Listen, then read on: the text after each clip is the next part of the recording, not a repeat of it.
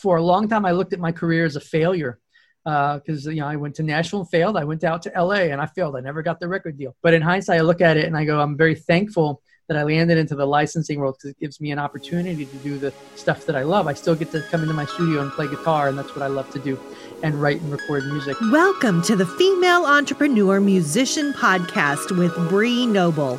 Bree is a musician, entrepreneur, speaker, and founder of Women of Substance Music Radio and Podcast. Bree's interviews with successful female musicians and industry pros are both inspirational and informational. She also answers your questions about the music business. Bree is on a mission to help you create great music, connect with your fans, and grow your business, and to truly become a female entrepreneur musician. Hey, this is Bree Noble, and I want to welcome you to the Female Entrepreneur Musician, where we talk about making great music, connecting with your audience, and growing your business. Now, I want to be sure not to talk too much at the beginning here because we have a long, value-packed episode today with my friend Michael Elsner. He is passionate about helping musicians learn how to do sync licensing and create that elusive passive income stream that we all would love to have to make our businesses more stable. You are really going to identify with his story. He was an aspiring artist for years and just trying so hard to break into the business and just falling a little bit short every time. But he was building up this licensing catalog and started getting placements. And then finally he realized, hey, I don't have to fulfill my dreams of a music career as an artist. I can do it. I'm already doing it. Licensing my music. I'm making a good income. People are hearing my music and they are valuing my music. So I know you're going to be inspired by his story. He talks about his process for teaching musicians how to license their music. He talks about why this is the best time ever to get into music licensing because of the boom in entertainment and content creation for TV, film, and commercials. So I will not talk any longer. He and I probably talked for about almost an hour, and he probably could have talked even longer because he's got so much great stuff to say. So before I jump into our interview, I just want to let you know Michael has a free video series. If you haven't subscribed to that yet, go do that right now. It is at femusician.com/Michael. That's femmusician.com/Michael. If you're hearing this before July 19th, 2020, then be sure and subscribe to that video series. Okay, without further ado, here's my interview with Michael Elsner. All right, I am here with my friend Michael Elsner, and I can't believe I haven't had you on the show yet. I know I had you on my summit, but I was thinking, gosh, I need to have him on the show, especially because he's got this awesome video series out right now that I will have already given you a link for at this point. So I want to make sure you guys know to go grab that. But we're going to talk a little bit about his experience with licensing, working with students, what's in the video series, all that stuff. And just a real quick, Michael, if anyone here doesn't know you, I know many of you in my audience know him because I've been telling you about him for the past year, but just give them a super quick, like how you got into licensing and what you, just the highlight reel of what you've done with licensing up to now. Well, the short story is, by the way, thank you for having me on. This is going to be a lot of fun. I'm happy to be here. The short story is that I got into licensing really by accident because I didn't know that it existed. So in the 90s and through the 2000s, I was always pursuing. I grew up in upstate New York. I left New York in the late 90s. I moved to Nashville. I was pursuing, the artist path. I'd played in a band in New York for, about 4 years. We did a bunch of records and had some success there. And then it was time to move to the next thing. So I moved to Nashville.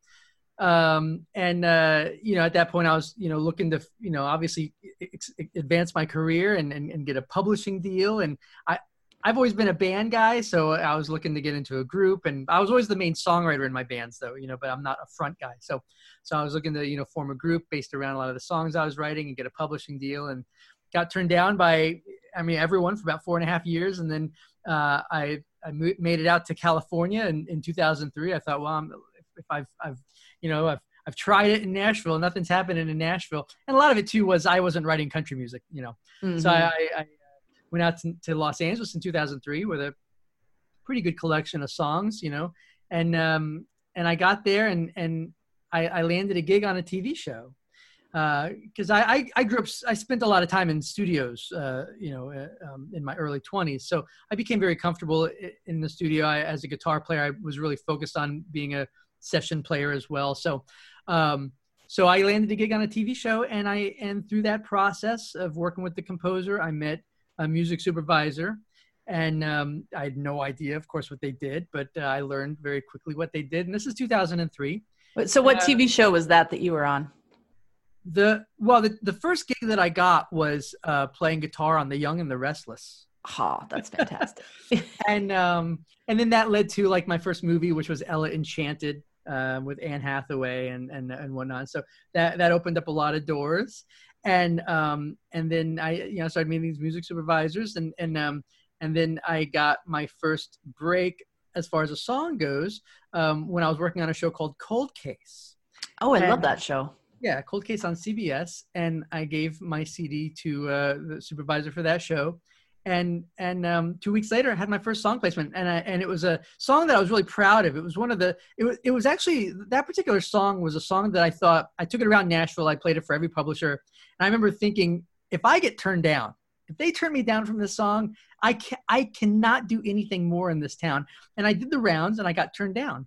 And so that's when I was like, okay, it's time to try my hand somewhere else. And wouldn't you know it, the very first song I got placed when I got out to Los Angeles was that song that I got turned down in Nashville. And that was my first placement. And it was a featured vocal placement at the end of one of the episodes. They played it for like 2 minutes and like 20 seconds, something like that. It was a featured vocal, and the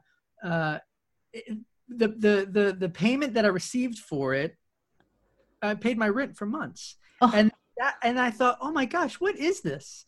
And then that led to a second placement, and my world just started changing, and that's really how it happened.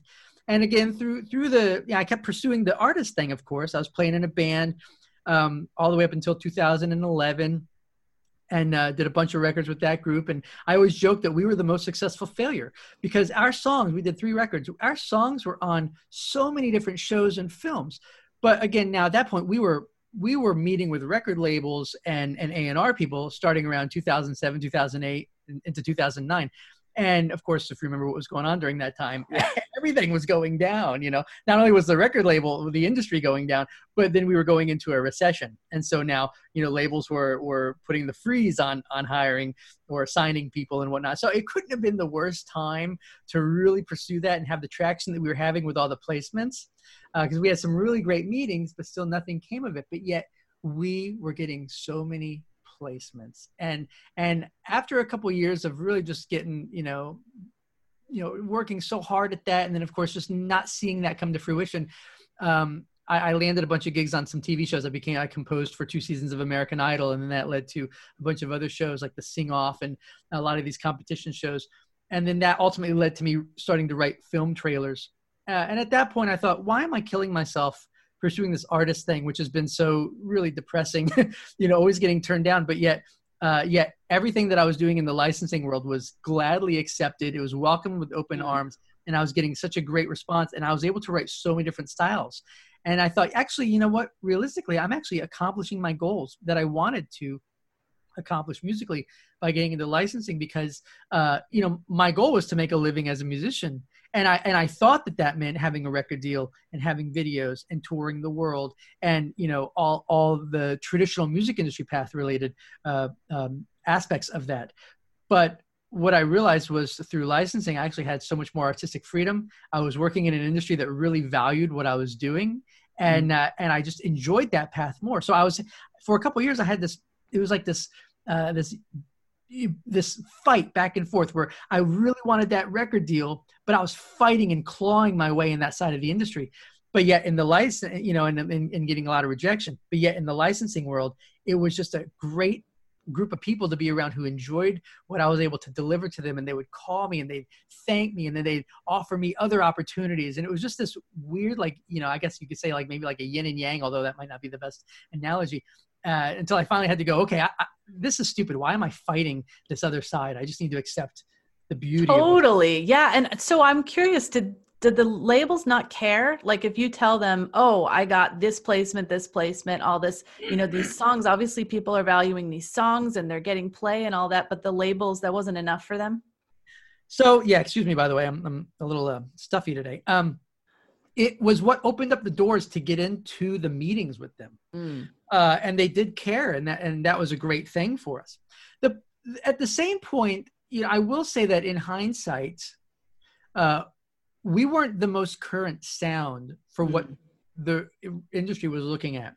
And anyone can go, you can go to mattmichaelelsner.com. You can listen to that particular group of albums. It was by a group that I was in called Chasing Saints. And if you listen to it, you'll hear music that is very, I guess the best way that I would describe this, and again, keep in mind, this is like 2000, the later mid 2000s. Okay. So 2006, 2008, 2010, that range. We were very much a Vertical Horizon meets Collective Soul meets Matchbox 20. So late 90s, early 2000s. Exactly. Which stylistically was not. Which I love, by the way. It's like my music. I love it. I love it too. But stylistically, that was not what was happening in the mainstream music world. That's not what people were signing in 2008.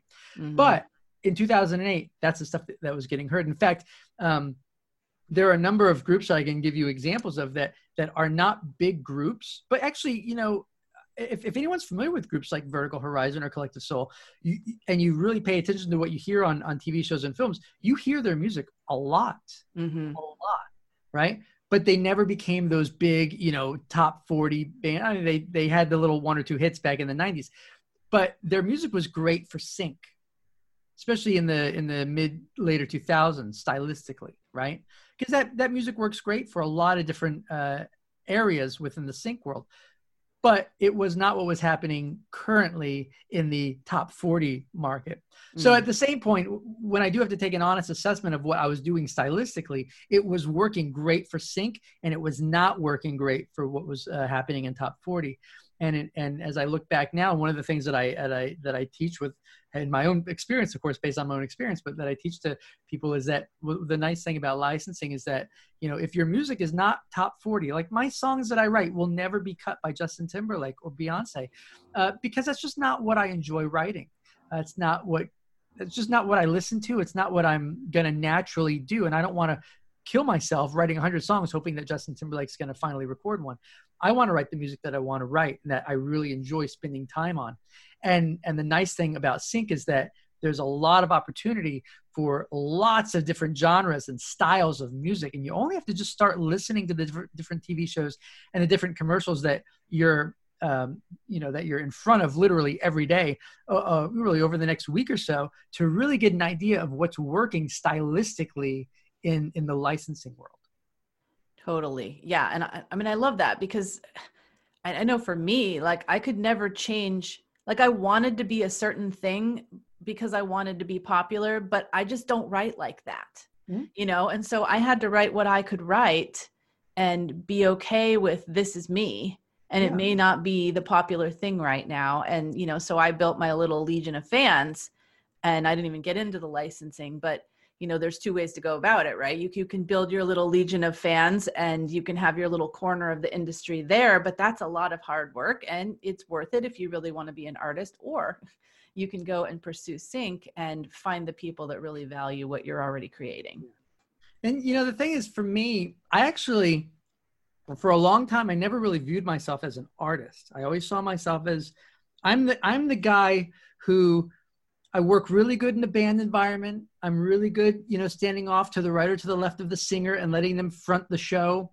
But I'm also very good on the back end. I'm really good at, not to sound arrogant, but my skill set would be, on the songwriting side and on the production side, because that, to me, when I was growing up, I thought, well, I'm not going to be the front guy. I'm going to be the guy who's kind of putting it all together, And now I look at like what I do in the sync world, and I totally view what I do as very much an artist because I can come into my studio and I can write a orchestral piece, big orchestral piece that's going to get used on a international film. And that's one big set of skills that I never went to music school, but that's one set of skills that I sat around and developed long enough. And they take a long time to write those pieces. They don't happen quickly, but I enjoy writing that because that's a challenge. But then at the same point, I live in Nashville now. I left Los Angeles, moved back to Nashville. I love having other artists come in and sit in my studio with me, and whether they're a pop artist or whether they're a country artist or whatever they're pursuing, I love writing that stuff with them and then doing the production. And then I love, of course, writing rock-based or just guitar-based instrumental tracks, which I get a lot of placements on those as well.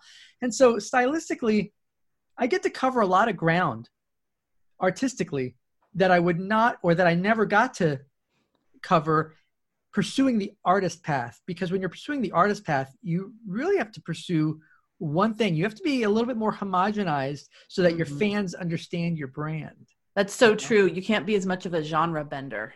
Right. And I see that a lot of times with people that are asking me about licensing, like, well, I do a lot of different styles of music. And I'm like, that's good. Awesome. That's even better for you. Most composers do. Most musicians actually do a wide variety of music. It's just that when we're pursuing the artist path, we know that we have to brand ourselves in one thing. So we choose one little narrow niche and we head down that path. But in the licensing world, I mean, I've done everything from a cappella to bluegrass. And these aren't little things. I mean, these are, I did a cappella on a show called the Sing Off. I did bluegrass on a number of shows, but one of the ones I've done a lot for would be Amish Mafia. I've done big orchestral pieces for big trailers and a lot of stuff for, a bunch of the newer Amazon movies and whatnot. And of course, rock oriented stuff and pop and country oriented stuff.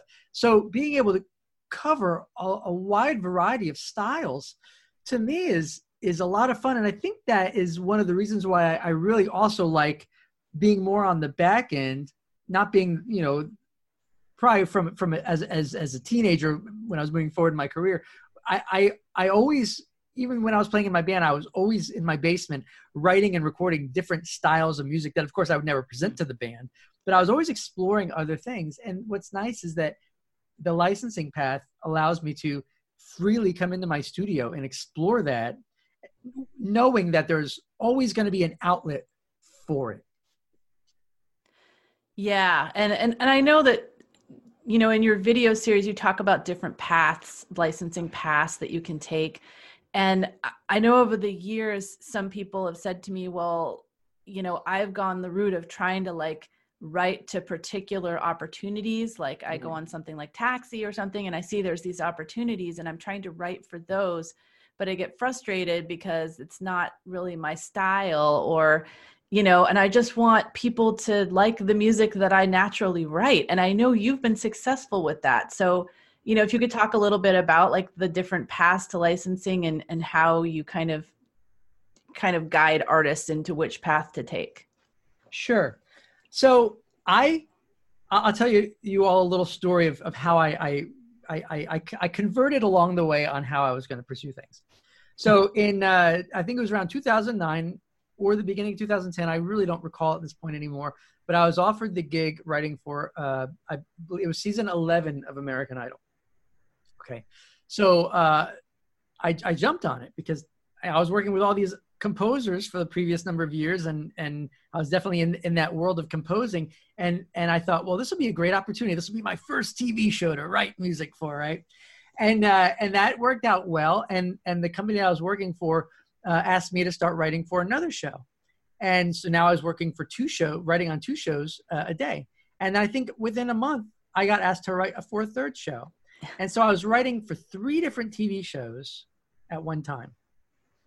And then it became this crazy pursuit because I was working on American Idol, where I was doing the tension beds that underscore whenever the contestant is standing in front of the judges, and they make that really awkward, long, thing where they're all looking at each other in the silence and all that stuff. So I was doing the tension beds for that season. I was writing what I call cinematic bluegrass for a show that only lasted for one season called Sarah Palin's Alaska. And then I was doing a cappella for my first season that I did for a show called The Sing Off, which is an a cappella competition show just like American Idol. And And I didn't see the light of day for about 3 months. And I was under so much stress.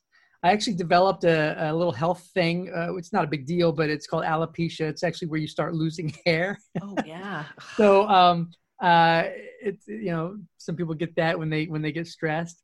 And I remember thinking, this is the worst thing in the world. This is not why I picked up the guitar. This is not the path that I chose, because I was following the path of, Michael, we need this, and we need it by 5. Michael, we need this, we need to have it by 2. Oh. And it was a great experience. I don't regret it. I would do it again in hindsight if I could go back and go, okay, it's only going to be like 3 months of hell, but do it, because you're going to learn so much from it. But after that was done, I thought, I will never do this again, ever. I will never do this again. I didn't enjoy it. It got to be something that I didn't enjoy. Now, I have friends who are musicians who love that. They love the challenge. They love composing to requests. And some people are built that way. I'm not. So prior to that, I'd been having quite a bit of success with my songs anyway, just writing the music that I liked. And I thought, I'm just going to go back to that, but I'm going to scale it up to a whole new level. At that point, it was getting into 2011, and I was really changing my path, my pursuit from the band pursuit, the record deal, to going, okay, now I'm going to really focus on licensing. Licensing's always carried me through for the last number of years, paid my bills and whatnot, but now I'm going to really pursue it. I'm going to make this the career now. And when I did that, the game changed. And then I started learning a lot more about really how to deliver music. And that's really when I started developing my process, which I call the 4-step plan, the licensing success. It's just a 4-step process. So that 4-step process came about through many years of experimentation and whatnot. But as far as when it comes to writing the music that you're passionate about versus pursuing what they call briefs or requests, I'm no longer a fan of pursuing the briefs for a number of reasons. The one thing you have to keep in mind, especially when you're a part of some of these organizations, and I'm not saying anything negative about any of them in general, but in my experience, the licensing world works very, very, very quickly. If there's a request that goes out, they really have that need within the next 24 hours. Mm-hmm. So when you're getting these briefs from these other agencies, we're looking for this, send it in by Thursday, and it's, the previous week's Wednesday.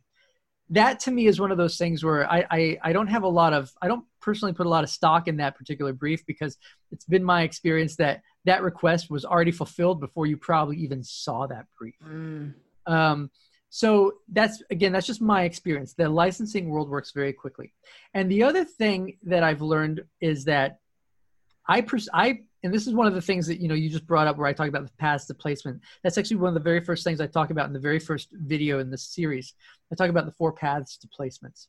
And the very first path to placement that a lot of musicians think about is directly to music supervisors. I just want to get, my music in front of music supervisors, and that's great. And I totally understand that. That's exactly how I started. However, what I've learned over the years, and I've been teaching this, I've been speaking about licensing for, well over a decade at conferences and whatnot. But the thing that I've learned is that while a lot of musicians know what it is and they know how profitable it can be, the reality is that they don't understand the business enough to actually fully represent their music to a music supervisor. They don't understand that if a music supervisor is offering you a contract, a licensing deal, and it's 2:00 on a Thursday, they're going to send you an email at 2:00 on a Thursday because they need it by 5:00 that Thursday. You need to be able to check your email quickly. You need to be able to download that contract and read it and agree to it or renegotiate something and come to an agreement within the next 2 or 3 hours. Because if they don't have that deal by 5, they're going to go elsewhere. This is a very fast. You don't have time to call up your music lawyer and ask them to look it over. Yeah. You don't. And so for me, I've been doing this a long time. And I managed my entire my entire catalog. I administered my catalog fully until around 2011. And since 2011, I haven't touched administering my catalog. I work solely with a group of libraries. Various portions of my catalog are in various libraries. I know a lot of musicians don't like to do this. They don't like the thought of giving away, I don't want to give up the rights to my music. Well, you're not giving up the rights to your music. You just don't understand publishing enough to understand how you're not giving up the rights to your music. Just because you're signing your music over to someone to administer your catalog for you doesn't mean you're giving up anything. At the same point, you have to understand a little bit of the business so that you can let a team of people market and promote your music catalog for you. And for those who are new to this, I'll give you the best analogy that I've ever been able to come up with when it comes to music licensing, because we all understand real estate. Okay, I think at this point, it's safe to say that most of us understand how real estate works. And licensing and real estate are the exact same business model, okay? The only difference is that when you're selling a house, when you sell it, you leave and you don't go back to it, right? Mm-hmm. It's that whole deal is closed. But with licensing, when you are licensing your song, you still own it. It's kind of like renting out your house, but you still get to live there, right? And you never get to see the guests. But as far as the actual business of it, it's just like real estate. Most people, if you're going to sell your house, you're going to want to get the best deal you can for it. Well, how do you get the best deal? Well, you bring in a team of individuals who know the market, who have their marketing and distribution channels in place, and those are called realtors, right? And you bring them in, and they're going to get a percentage of that house sale. But at the same point, you get to continue on with your daily life and not worry about selling your house. They're going to do all the work for you. So you can go to work. All you have to do is keep it clean so that if they come, they need to show it throughout the day, you know, they go and they show a clean house. But other than that, you move on with your life and all is well in the world. But the problem, that's exactly what happens with licensing. When you have a team, a licensing company, like a publisher or a music library working your music catalog for you, you get to continue on with your life as usual, getting back into your studio, writing the music you want to write, having a great time doing it, and then you hand it off to a team. Now they have to pay their bills. They have to have incentive. So, of course, they're going to take a percentage of the licensing fees. But you're not giving them your music. They don't suddenly own your music. And that's a big thing that we have to understand as musicians. And that comes with even taking it a step further back to just understanding the basics of publishing and songwriting rights. When you write a song, you are always a songwriter for it. When you are, and you are also automatically the publisher for it until you hand over the publishing or the administration rights to another company. And then at that point, you just have to look at the contract and make sure that you agree to the terms. I never give up the rights to my music, but I will let a company market and promote my music for 3 years. Mm-hmm. They need to have that incentive. And 3 years in the licensing world is a very fair term. Here's why. Because we have to look beyond just America. We have publishers in all these other countries. That is an incredible, in fact, I'd say probably a little bit more than half of my income comes from international song royalties. We have to look at the market as a whole. And when you have sub-publishers in other countries, they don't just suddenly ingest your music into their catalog. There's a process. And if I deliver my music, say right now to my publisher today, excuse me, it probably will not be available for probably about another 2 to 3 months. It's just how long it takes to go through the system, get up into their system, for the team to be familiar with the record, for everything to be in place. And it'd be the same thing with a record label. You finish the record today, the record label takes a couple months to get everything in place to release that record, for everyone to get familiar with it, to understand what's in there, to get all the everything in place. Excuse me. So then once that's up in the say the American world with my American publisher, then it goes to all the sub-publishers in other countries. That could be a 6 to 9 month process. So the reality is, if we say, well, I'm not going to sign anything longer than a year, okay, you've not given any of the people working your catalog, any of the team members, any incentive to work your song. Because by the time it finally gets ingested into the final sub-publisher's catalog, that deal is over and it's going to come right back out. So you really need to look at this as I think a 3-year deal is extremely fair. After 3 years, the rights revert back to you, or you can continue on. So you're never giving something up. At the same point, this is just licensing. So they're only representing your song for placements. You can put your music up on streaming, you can sell it, you can do whatever you want. They are not a record label. So they're not taking on the record label responsibilities. And it's important to make that distinction. When you're licensing your music, the people who you're working with in the licensing world are not working in the music industry. So you don't have to worry about all these things conflicting with each other. They're not mutually exclusive. They each work separately from each other. Yeah. And I always say, like 50% of something is way better than 0% of nothing. Because if you don't know how to get these licensing placements and you don't have time, like say you'd created 20 songs and then you spent all of your time trying to get them placed, you're not creating new music. And as licensors, we need to keep creating, right? Because like you said, feed the pipeline. So you're 100% correct. And to give you, again, the thing with how I teach licensing is, I have my process. Other people teach it. They share their process. Their processes are different than mine. I'm never going to be guilty of telling someone to do something that I haven't done. And for me, when I handed my catalog over to a publisher, and again, I look at it as a team. This is a team event, by the way.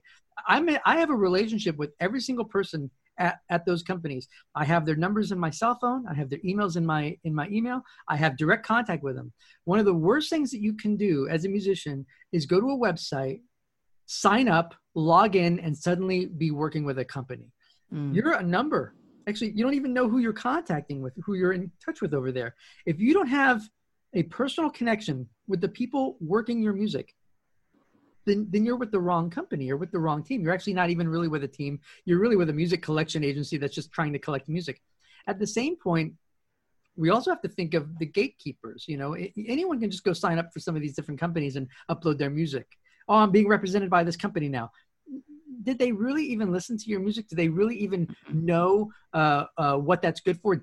Are they inputting the metadata for it? I guarantee you they're not. Are they having you input the metadata? Most likely. Do you know what metadata is? Do you understand how editors and supervisors are searching for music right now? What the key terms that they're using right now are? What's popular? What's trending? If you don't know those answers, then you should not be doing this yourself.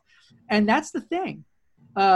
I hear from a lot of musicians who are like, I tried licensing my music and I sent my music out and I never heard back from anyone. Of course you didn't. Of course you didn't. You didn't deliver music to them in any way that made their life easier or supported what they were working on currently, right? You just bombarded them and blasted them with your songs. Of course you're not going to hear back. So there is a process, and it's important to keep in mind. I'm not trying to sound harsh about this, but I do want to make sure that your listeners, everyone listening, understands that we're used to, as musicians, a certain pursuit. Okay. So, and I call it the traditional music industry path. And that path is a two-step process. We finish our song. Okay, we just finished our record, and now we're going to send it out. We're going to send it out to A&R guys. We're going to send it out to publishers. We're going to send it out to radio stations. We're going to send it out to maybe some magazines and get some reviews. It's a two-step process. Finish the song, send it out. All right, package it up into a CD, and of course send the CD out. That is not the way that the licensing world works. In the licensing world, it's actually a four-step process. Step one, of course, is finish your song. Step 4 is send it out. The 2 steps in between are what creates the value, so that the editors who are sitting at an edit bay in a studio, and they're in a little cool vibed out studio and wherever they're at, in probably California or something like that, they're watching a scene and they have a list from the director or the producer of what style of music they're looking for in this particular scene. These decisions have been made really before these scenes were even filmed, to be honest with you, because music is the last step of the process. So this isn't just something that happens on a whim. There was a lot of thought put into every single thing that they're looking for in every particular scene. So there's an editor who's looking at a sheet of paper that says, okay, in this scene, we're looking for music that's happy and upbeat and very youthful, but it's got to have a female vocal, and they want a glockenspiel in it. Okay, all right. So the director wants a glockenspiel. That's fine. And a ukulele. Okay. So the editor now is going to go into his search function, and he's going to type in glockenspiel, ukulele, female, youthful. He's going to type in these keywords, and he's going to search through hundreds of thousands of songs. And if your song does not have this type of descriptive metadata attached to it, it will not show up in their search. You will never get your song licensed. So that's one of the key things that we don't have to do in the traditional music pursuit. We don't have to add metadata to our songs when we send it out to a radio station or to a magazine to get a review for our record, right? The other thing too is we have to also understand the role of our editor. There's dialogue happening in the scene. Maybe the editor needs some instrumental section underneath the dialogue, and then once the dialogue ends, they need to then go into the vocal version. And you hear this when you start listening to TV. shows and commercials and stuff like that, you're going to hear sections where there's a lot of instrumental music, and then it's going to transition right into, say, like the big chorus. Well, how did that happen? It's because there was an instrumental version and there was a full version, or maybe there was an acoustic version and then there was a full version, and the editor is going to line them up, and right at that right moment, he's going to do a crossfade between them. And that's the value of what I call delivering valuable content. That's actually step 2 of my process. Excuse me. And that's what makes your music extremely licensable. Now, most musicians don't understand this, so they don't send out their music with metadata. They don't send out their music with what I call the valuable content, with the alternate mixes that make the editors and the re-recording mixers' jobs extremely easy. Let's take it a little step further here. Re-recording mixers, they're the final step of the process. They're the ones who record all the dialogue from the actors. They're the ones who mix all the dialogue from the actors. All the sound design. The sound design is what would be like the sound of the car driving down the street, the rustling of the leaves, the feet on a wood surface, all those little sounds, the sounds of like forks and spoons when they're eating dinner and stuff like that. That's sound design. So they're going to record the actor's audio. They're going to mix the sound design, and then they're going to mix the music together. But most TV shows, commercials, and films are mixed in 5.1 surround. We mix audio and stereo. So the next question I have for these people who are like, oh, I tried to do this, but I failed, is, did you send them your stems? No, I didn't. Well, okay. How do you expect someone who's mixing something in 5.1 surround to suddenly throw in your stereo mix and actually get it to fit with the rest of the audio? You need to be able to deliver your stems to them. So this is a whole other world. It's very, very simple. But we have to understand that there's a process to get us to the results that we want to get. And that process is completely different than the traditional process that we're used to when it comes to the traditional music path, which is finish our song, have a stereo mix of it, and then just send it out and expect people to figure out what to do with it. That's not the way that the licensing world works. Yep, I know. And I think that, nowadays people are recording so much from home, and it is possible to do all of this. Oh yeah. But they may feel totally overwhelmed with like, what the heck is a stem, and all that stuff. Sure. So obviously you cover that in your licensing course when you're working with students, right? Yeah, I do. I cover every aspect of it. And here's the thing. The reason I created my licensing course is I started speaking at conferences, I think around 2000 and maybe 2009. I first started speaking at some conferences out in LA. I was starting to have quite a bit of success, and people were hearing about me. And I would speak on licensing. I'd go to these conferences. I'd listen to people talk about, all this kind of stuff. And I'd get up there and it'd be later in the day, and people would start to fall asleep. And I remember one of the conferences I spoke at was, I said, today you've learned how to wake up at, when you wake up at 3 o'clock in the morning and you have that great idea and how you can use this program to record it and all this kind of stuff. And you can do it quickly, and everything is so easy, now. But when you wake up at 9 o'clock in the morning, after you went back to bed, and you have that song, you wake up at 9 o'clock in the morning, how do you deposit it into your bank account? I want to show you how to do that. And I'd see everyone's heads pick up. And I was like, oh, okay, well, this is obviously resonating. And then I would speak at more conferences, and I'd see these people talk about licensing. And it would really annoy me because they would talk about what music licensing was. They wouldn't actually talk about how to do it. It was just more of what it is, and how profitable it is, but what it is. And it would really annoy me. So, of course, I was always helping my friends get into this and sharing with them the processes that I've used and seeing them have success. So when I created my course a couple of years ago, my focus was for it to be a one and done program. This is all you need. This shows you every process. If you don't even record your own music, you can go through my course. You can sit with your engineer and your producer. You can pull up your laptop and you can show them 2 or 3 videos in module 3 that will show them exactly what they need to burn for you.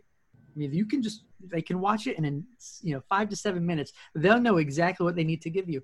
But for me, just to give you a little bit more of a clear idea on how I approach everything, since I was a teenager, I've learned that if I create systems, processes, and I follow them, they will work. And that's what helped me become a better guitar player over time. I would map out my rehearsals and my practices, and and that's how I be able to get faster and more adept at the instrument. And probably why I was able to have a session career as a young 20-year-old musician in Nashville, and then Los Angeles as well.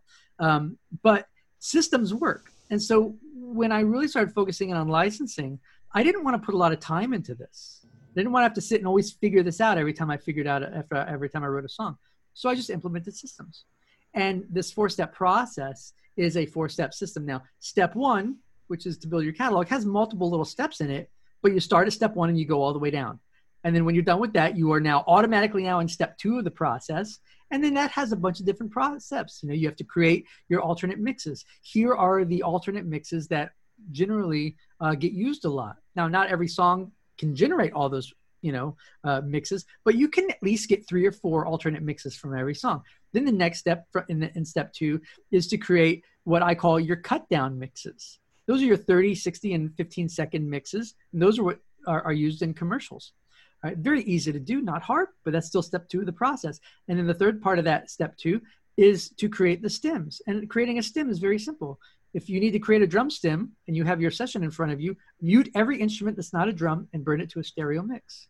Now you have nothing but your stereo drums exactly as they appear in your full mix. Then if you need to do a guitar stem, you mute every instrument that's not a guitar and you burn it down to a stereo mix. You can burn stems in literally 2 to 3 minutes, have all your stems done. That's the thing. It's interesting.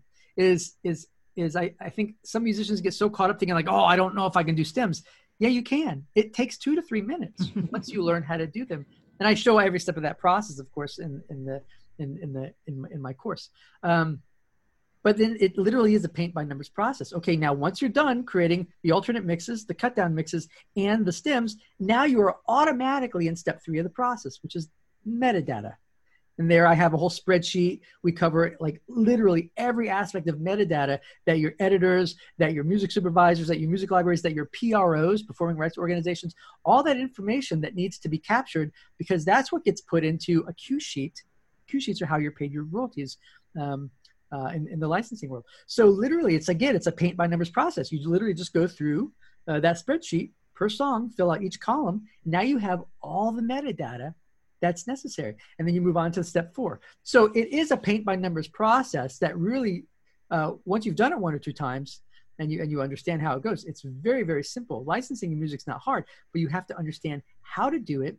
And the entire process that I've created has been successful for me because it's so value-based towards my end users. It's all about providing value for the editors, music editors, for the music supervisors, and for the individuals, my team at a music library or a publisher who's administering the catalog.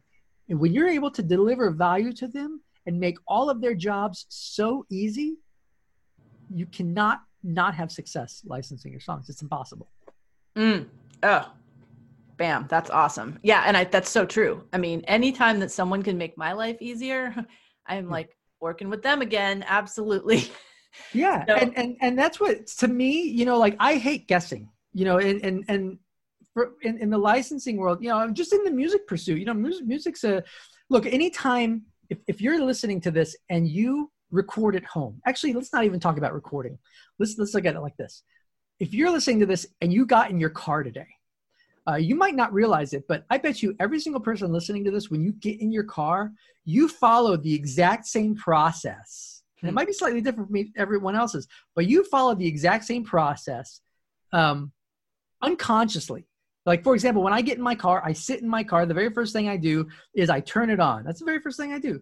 Once my car is on, then I put the seatbelt on, and then if it's hot, I might turn on the AC. But I do it in this particular order. Then we go through the process of pulling out of the, parking space and moving, right?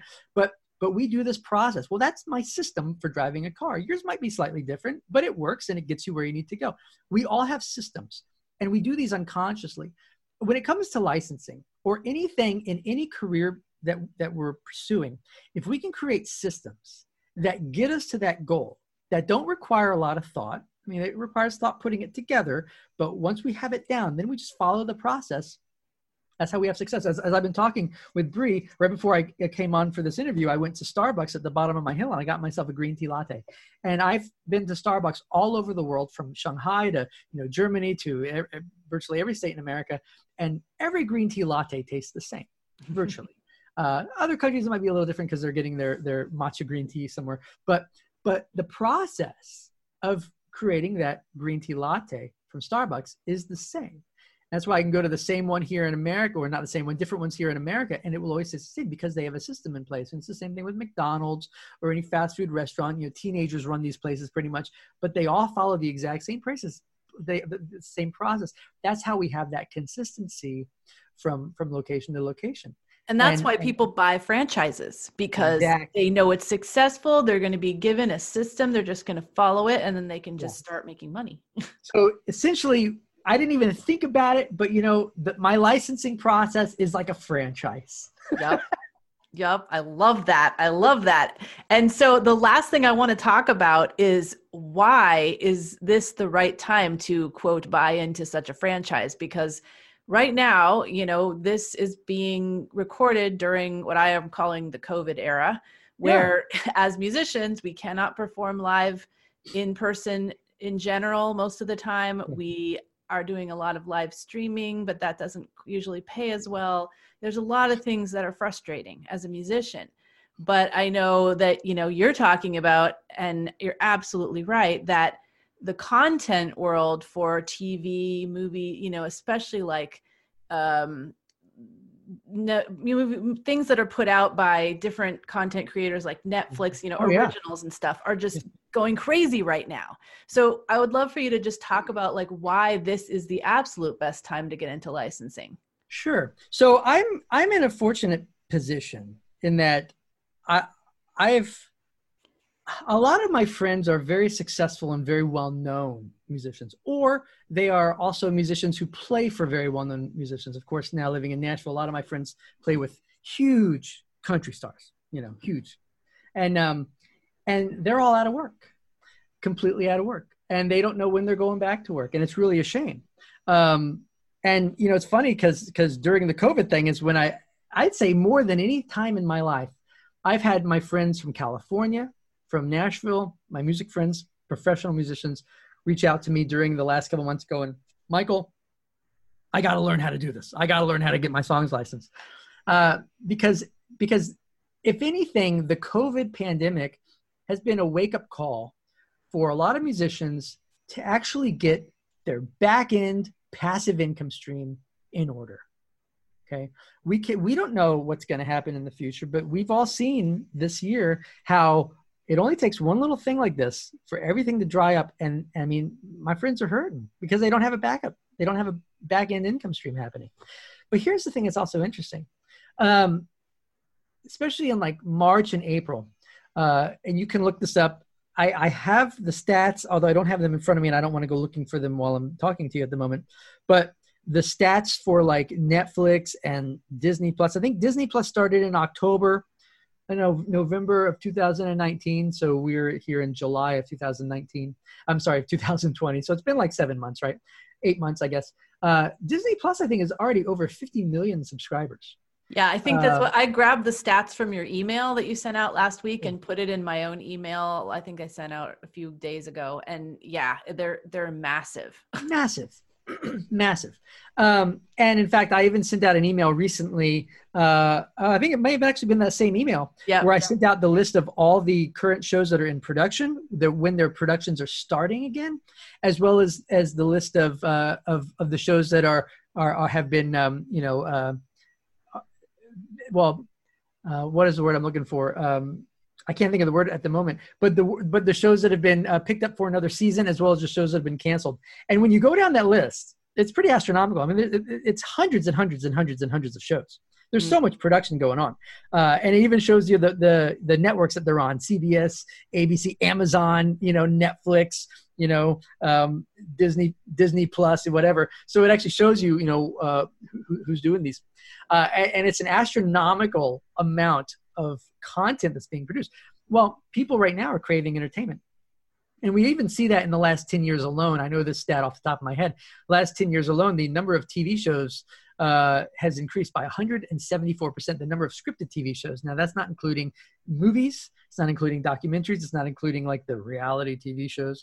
These are scripted TV shows. Wow. So the amount of content is exploding. On top of that, we also have to look at where the licensing world is going in the future with things such as YouTube, people who are just creating content from home who are using music. Well, those are called micro licenses, by the way. That's a whole other conversation, but it still is the process of sync licensing. If you're watching a YouTube creator who decides that they want to use like a Beyonce song, in the background of his video or her video, that's called a micro license. And that just like anything, that is a new, a thing that's really coming to prominence here in the licensing world, something to definitely stay on top of, but also another reason to get into it.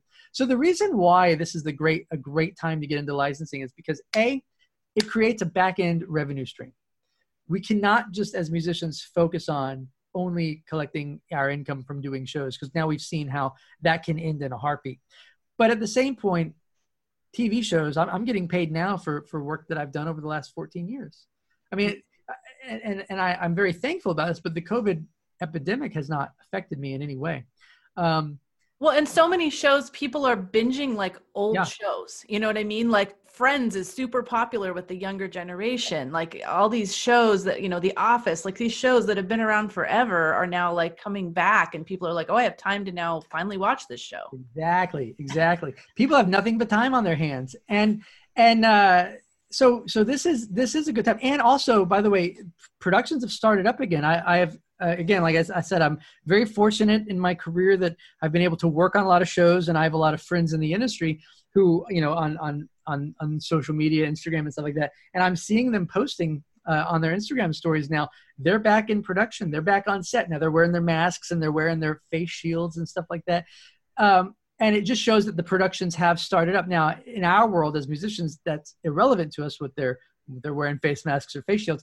But, because we get to work out of our home studios, and we come into the process after the production. So we come into the process during post-production. The reason why I think that I really want to encourage musicians to really start considering sync as a viable option to add to your income stream is because, especially right now, it's going to take a little bit of time to learn this. You got to learn the process, and you have to apply it to every song in your catalog. It's not going to happen in 2 days. But the productions that have started up now, in another month or 2 months, they're going to start going into post-production. That's where we come in, right? Mm-hmm. So we're in the summer of 2020.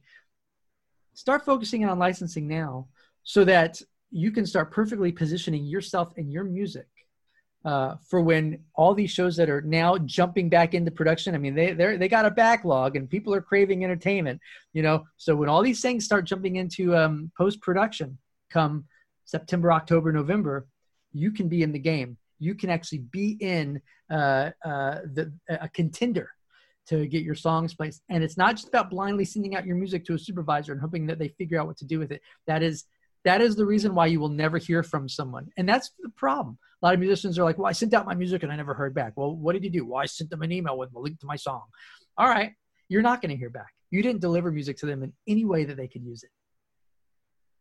Yeah, totally. And this is the time for you to get your crap in order and get your metadata settled for all the stuff you already have, get your stems, follow Michael's process. Yeah. And like you said, you will be ready and, and be able to get connected with libraries and publishers that really can work. And one thing that I would like to add to everyone listening is that, it does sound good. This sounds exciting.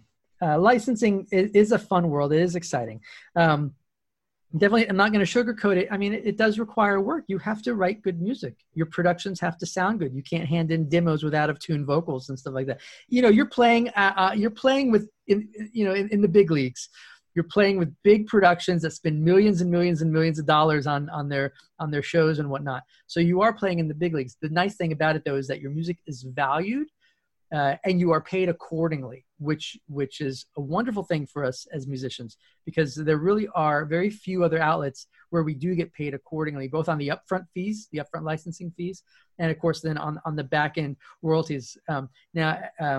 At the same point, the other thing that's wonderful about licensing, and this is a part of my story that for a long time, I looked at my career as a failure because, I went to Nashville and failed. I went out to LA and I failed. I never got the record deal.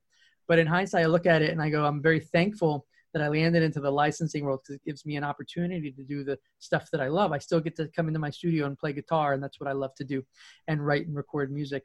The wonderful thing about it for you is if you did not have success in your path or whatever, or you didn't get to the point that you wanted to, or, maybe someone said something stupid like, oh, you're too old or whatever, or your music's not top 40. The great thing about licensing is that this world accepts you, and this world doesn't matter how old you are. Doesn't matter what you look like. It doesn't matter if a record label turned you down or anything like that. What matters is one very simple thing. It matters whether or not your music complements and enhances the story and the emotion that's happening on screen. Nothing else matters. What you look like, what clothes you wear, it's completely irrelevant.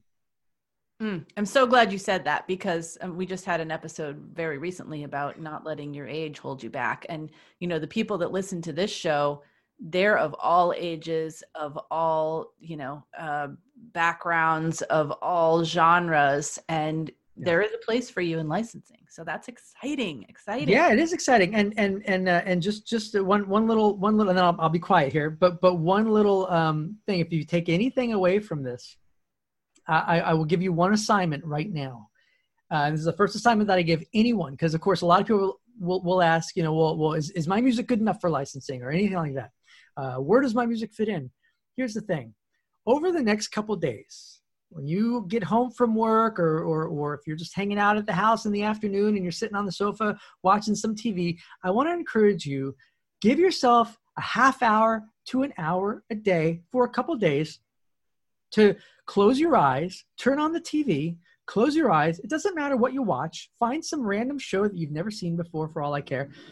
Turn on the TV, close your eyes, and just listen to the music going on in the background. When it gets to a commercial, don't get up. Sit there and listen through the commercial, because commercials will pay you a lot of money. Commercials are probably going to be some of your biggest money makers. So pay attention to the music that you're hearing in a commercial. And you're going to hear that as you do this over the next couple of days, you will hear that the majority of the music that you hear on TV is not the music that you hear on the radio. You're going to hear a wide variety of music across multiple different styles, across even multiple different eras. You might watch a show that's using a lot of throwback 1980s music. You might hear something that's using stuff that's like jazz from the 1920s, right? All of that stuff is created by people just like you and me, musicians who are just independent musicians writing the music that we love to write, and it's getting licensed for these shows. So start listening to TV. Stop watching it. Give yourself some time every day to just listen to it. Okay, guys, that's your assignment. Not usually do you get assigned homework to go watch TV or listen to TV. So I hope you enjoy it. Check out some different shows you would never normally watch, and then watch some of the ones that you love and don't watch them. Just listen, because it's going to be super valuable. And then your second assignment is to go sign up for Michael's video series. It is really good. I've watched it front to back several times. Very, very helpful. He talks specifically about the 4 paths and metadata and all those important things and what kind of songs they're looking for in licensing and everything. So go to femusician.com/Michael, femmusician.com/Michael, and get into that video series. Do it ASAP, because it's only going to be around for a few more days. Thank you so much, Michael. This has been awesome. Awesome. Thanks, Bree. I always love talking to you. Now go out and make great music, connect with your fans, and grow your business. Female Entrepreneur Musician has been brought to you by femusician.com and femalemusicianacademy.com, and music by Stella Ronson.